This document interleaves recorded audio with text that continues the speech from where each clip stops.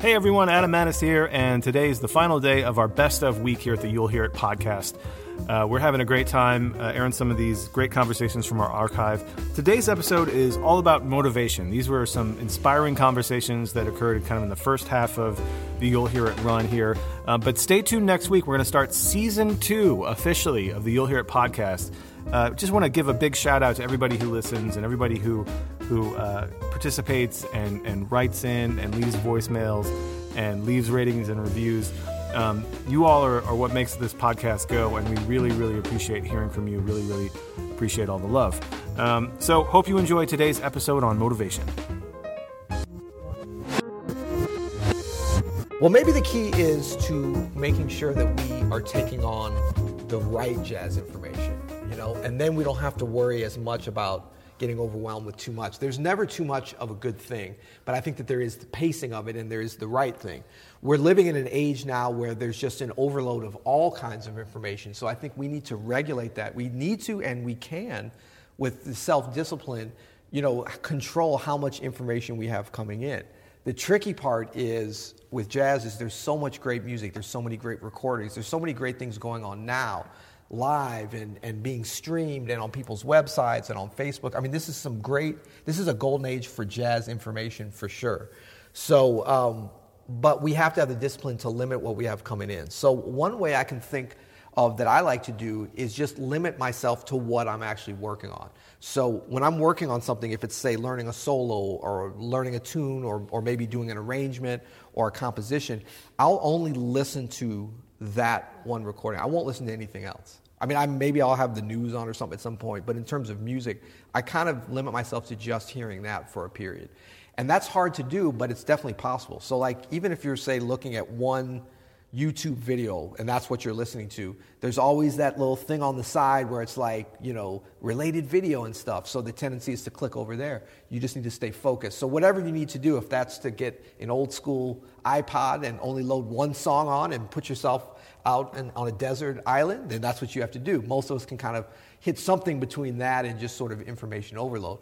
But it's just limiting. And then, what goes along with that is really knowing that if you learn something deeply, some jazz information, and we're really talking about music here normally, if you limit yourself but go deep, so you're not going wide at this time in terms of I'm going to try to learn 30 tunes this week. I'm going to say I'm going to learn one tune this week, but I'm going to go very deep with it. Listen to a lot of different versions. I know I just said listen to one, contradicting myself a little bit. That's okay. You'll figure it out.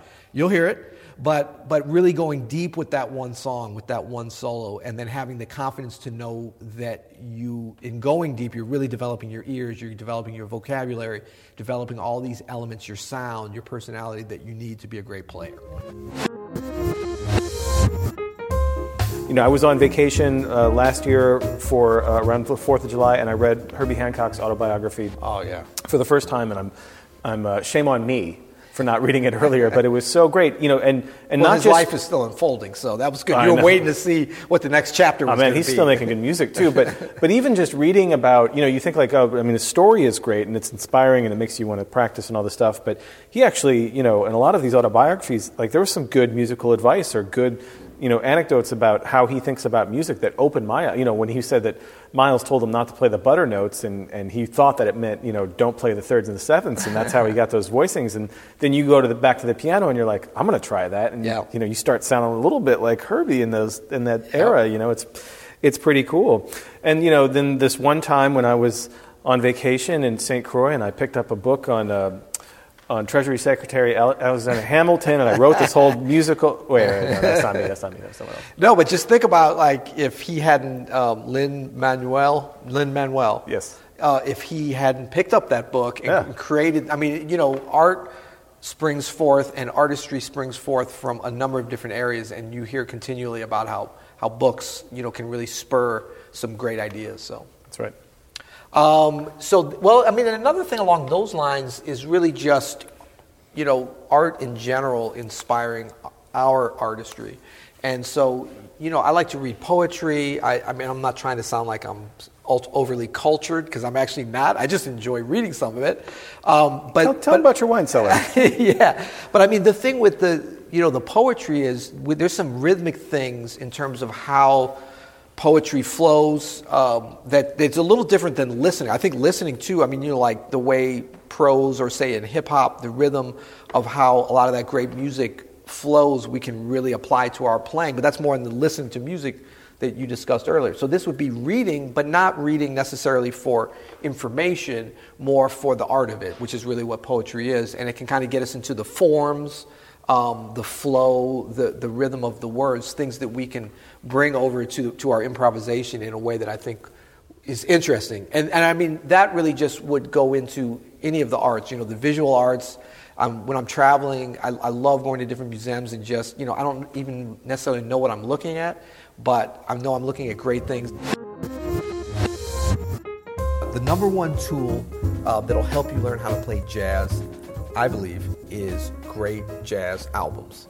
Now, if you're under the age of, 38 or so, you might be like, what is an album? Oh, no, if you're under the age of 38 but over the age of 17. That's right, man. No, the kids are into the albums again. That's right. Yeah. So by albums, what I really mean is a complete recording. So they used to come on LPs and then on CDs and then in streaming, and now there's many ways to get them. But the concept, I think, is the same for all of them. It's like thinking about a record like John Coltrane's Crescent or Ella Fitzgerald Live in Rome, you know, any kind of recording as a complete performance. And I think that there's so much we can get from just listening to one track, one solo, sometimes even one phrase.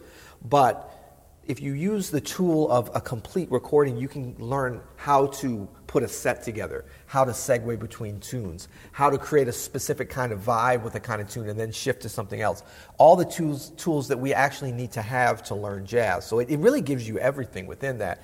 And I think it's just important to think about the concept of a whole recording, because recordings used to be made, and really still are, as sort of this between 35 and 67 minute statement, musical statement of tunes, and put together in a way by the artist and the producer and everything that would really satisfy somebody that sits and listens to the whole thing. So now, am I saying that you have to listen to entire recordings all the time? Of course not. But if you do that some, I think that'll be one of the greatest things that you'll have. And always listening to these albums in the context of what's happening on the whole album as well. So you might focus in on a certain tune, but make sure that you understand the whole recording too. It'll go a long way towards helping you learn jazz. It's just such a great way to listen. I like to use the film analogy, which is that, you know, a song is a scene and the album is the film. And so if you don't watch the entire film, you know, some scenes are going to be out of context, and obviously if you watch, we hardly ever just watch scenes. I know, you know, but yeah. we do. It's funny how we've done that with albums, but now it's with true, movies. yeah.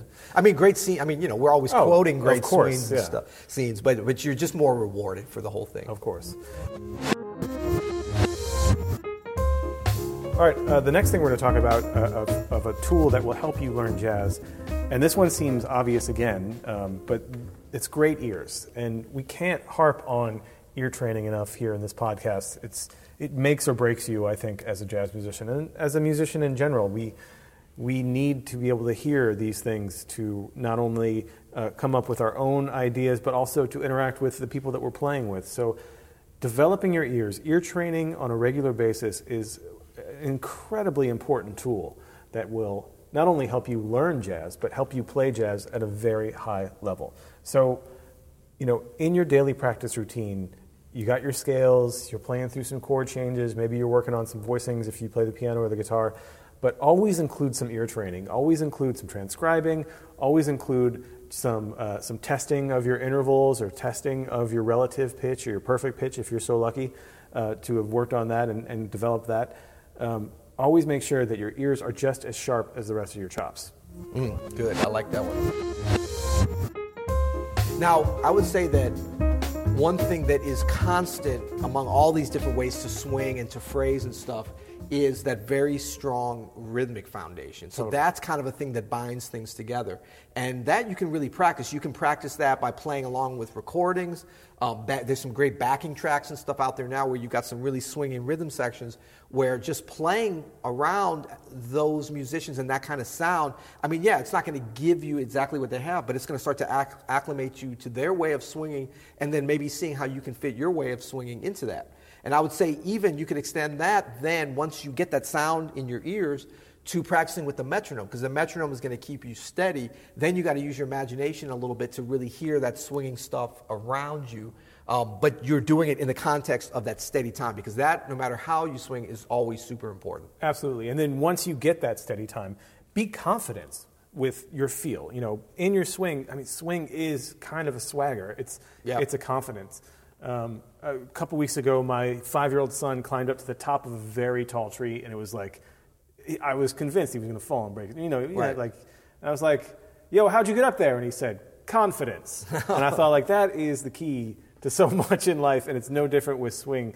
If you're confident about it, you know, it's going to sound stronger. It's going to be more swinging. And the little guy's still alive, right?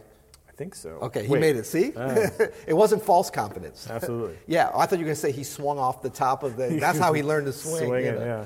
No, I would say, yeah, the confidence thing is so important, and that goes right along with, you know, having a personality within the swing. So it's fine when you're practicing to emulate different ways that musicians swing and like learn their solos and really, because I mean the swing is like that intersection of the time and the phrasing, I think, is what it really is. Totally. You know, you can't take away, like if you talk about, you know, I always come back to the Wynton Kelly, Freddie Freeloader solo as being a great definition of swing. Of course, it's not the only way to swing, but tread lightly.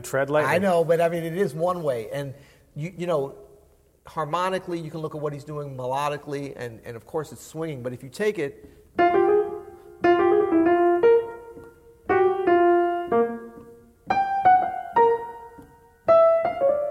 you know, as great as those phrases are, and I'm trying to phrase it as closely as I remember him playing it, having that steady doom, doom, doom, doom, going while you play that is really important for those phrases. They're not just on their own, so it has to be.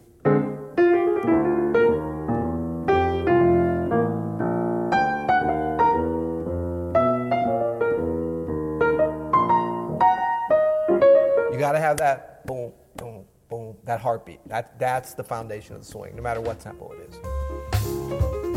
Well, that's it, everyone. We are wrapping up our week of best of episodes here at the You'll Hear It podcast. That was motivation. We hope you found that motivating to at least get off your butt for a little bit and practice. That's what I'm going to do after listening to that.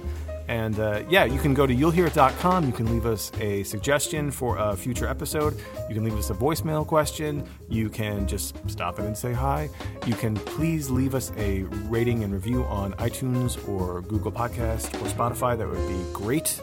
And Peter and I will be back next week with some brand new episodes of the You'll Hear It podcast, Season 2. Super excited about that.